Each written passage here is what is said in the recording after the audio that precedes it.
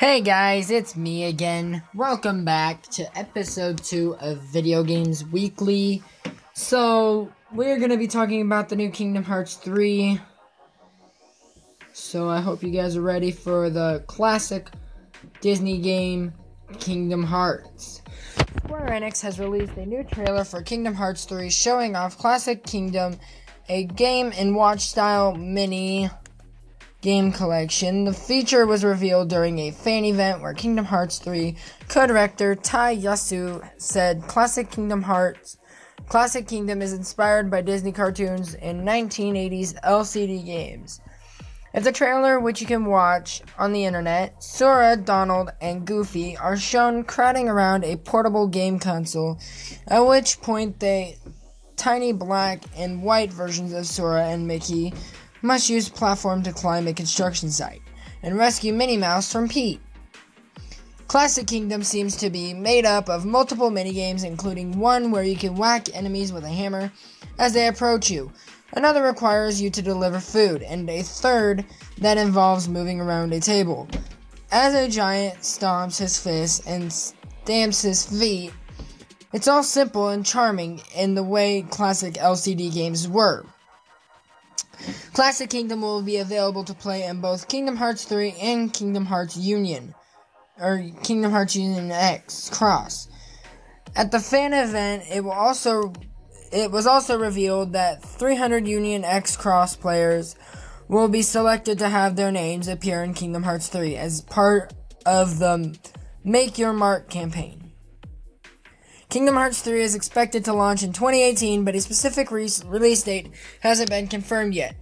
Tetsuya Nomura, who is directing the game alongside working on the Final Fantasy VII remake, explained the extremely long wait last year, saying that there were numerous factors that contributed to it, one in which is changed in engines. We're pretty excited for the game and have put together a list of 9 things we want from Kingdom Hearts 3, which includes a cameo of certain Final Fantasy prince, some tweaks to combat, and a certain famous aquatic paradise. So, that's all I got for Kingdom Hearts 3. If you're excited, call in and we can talk more about that. Before we move into the next segment, I would like to say I'm pretty stoked for Kingdom Hearts 3 to come out. I'm a huge Kingdom Hearts fan. I've been playing it on an emulator because, I'm too poor to get a console. But, time for the next segment. Alrighty, time for the next segment. We're going to talk about the new Street Fighter V. Alright, new Street Fighter V DLC character Falk releases in April. Capcom has confirmed that Falk, the next DLC fighter for Street Fighter V, will be available from April 24th. Falk will be available for $6 or 100,000 fight money. International pricing hasn't been confirmed, but it is likely to be in line with previous characters. Falk also included in the Season 3 Character Pass, which also grants access to Sakura and Blanca, both available now, as well as Cody G and Sagat, coming in the future. She's a brand new character to the series, but like Ed and M. Bison utilizes Psycho Power in her fighting style. Falk was built to be an alternative clone for M. Bison, explains Capcom. She was heavily experimented on by Shadowloo and was forced to train day in, day out to achieve perfection. Falk has the unique ability to infuse Psycho Power into objects and release it through them, mainly through her staff, and which she named Harmony. The official description continues.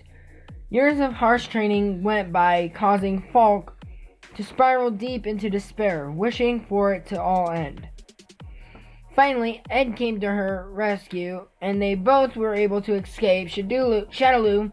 Now, the two have a sibling-like bond, and are searching for others like them in need of help. Falk's fighting style leans heavily on a staff, that uses to keep enemies at a distance. Her attacks are also infused with Psycho Power, which players can channel by holding down any punch button, since her staff effectively acts as a conduit. These moves can be charged up and released in a number of ways, while standing on a blast of Psycho Power can be shot out like a shotgun. In the air, projectile can be shot downwards diagonally, and while crouching, Falk goes prone and shoots a projectile at the enemy's feet. This prone move, called Psycho Kanonen, can also be used to duck incoming projectiles, giving it both offensive and defensive applications. Like Ed, some of Falk's special moves only require either 2 punch or 2 kick buttons. No special inputs required. Capcom says pressing 2 punches will result in a Psycho Shinai, which is her version of an uppercut. Pressing 2 kicks is a catapult, which sees Falk vaulting towards the opponent in a kick motion. Falk's V skill is also called Trome, or is called Psycho Trome, and during it, she spins her staff in front of her. This move can be cancelled by a variety of normal moves, and can also be used to absorb projectiles. Her V-trigger, meanwhile, is called Stairkin, and powers up her ability to infuse and release Psycho Power from her staff, and will allow her to use additional versions of her special moves without needing to charge it up in advance. So that's actually pretty cool. I did not know that.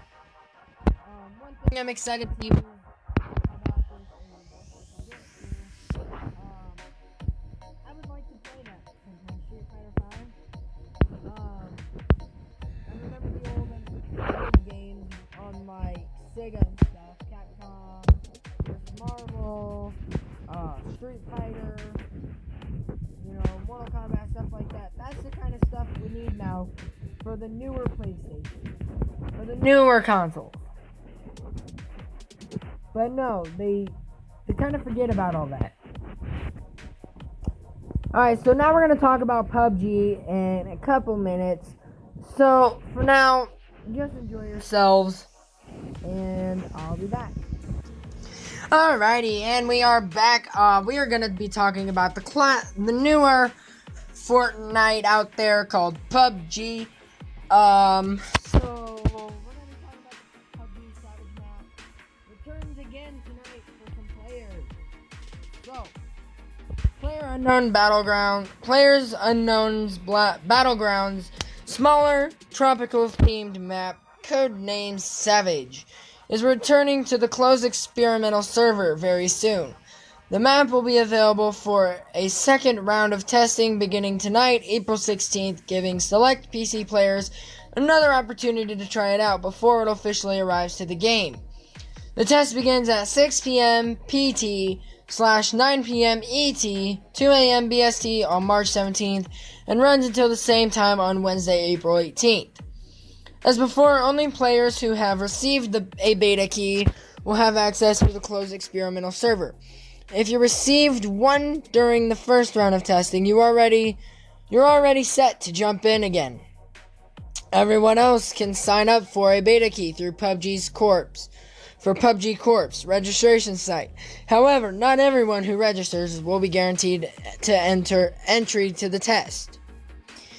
This time around, PUBG Corp has made a number of changes to the map. Most noticeably, it is denser than it was before, with 3 new areas added to the middle and southeastern portions of the map.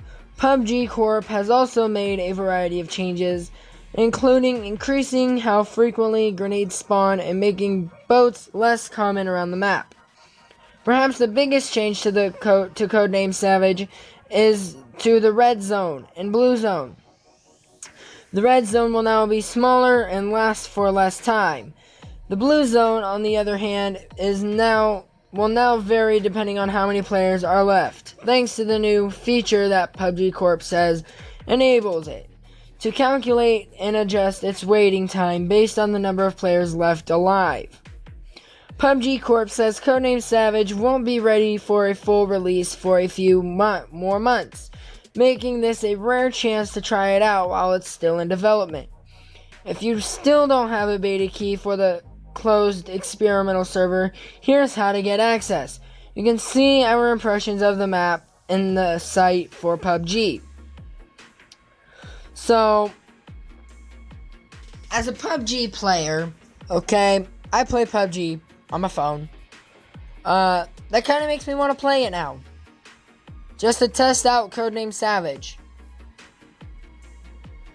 I mean, it looks like a good map, you know, from the pictures and videos I've seen on the internet. It's a good map. I honestly don't think it's meant for waiting around on. So, I don't know. To be honest, my opinions on that, should they wait a couple more months for a map to be released? Do you honestly think it's appropriate, well, not appropriate, but okay for us to try these games while they're still in development, but have to wait a few months in case we never get access to this beta? Take that into consideration, guys. So now, we're on to new Overwatch skins revealed coming in May for Twitch All Access Pass owners. Or for All Access Pass owners. Personally, I don't play Overwatch. I would rather play World of Warcraft more than Overwatch, but we still gotta talk about it. It's all things video games. So, a variety of new Overwatch skins were released recently as part of the ongoing Retribution event. Even more are now on the way, although these will be available through a different means than standard skins. Twitch has revealed 12 new Overwatch League themed skins during a recent Twitch Day event. These include alternate away skins for the Diva, Ana, Zarya, Genji, Sombra, Lucio, Widowmaker, Orisa, Winston, Reinhardt, Zenyatta, and Junkrat. You can see all of these in the image below. All of these will be available as part of Twitch's Overwatch League All Access Pass. This is a previously announced package that provides a variety of perks, including other skins and sprays for use in game, as well as Twitch-specific goodies like chat badges. The pass is priced at $30 in the US, although Amazon/Twitch Prime members get it for $20. The new skins will be released at some point in May, possibly early in the month, to coincide with the Stage 3 title matches that take place on May 6th.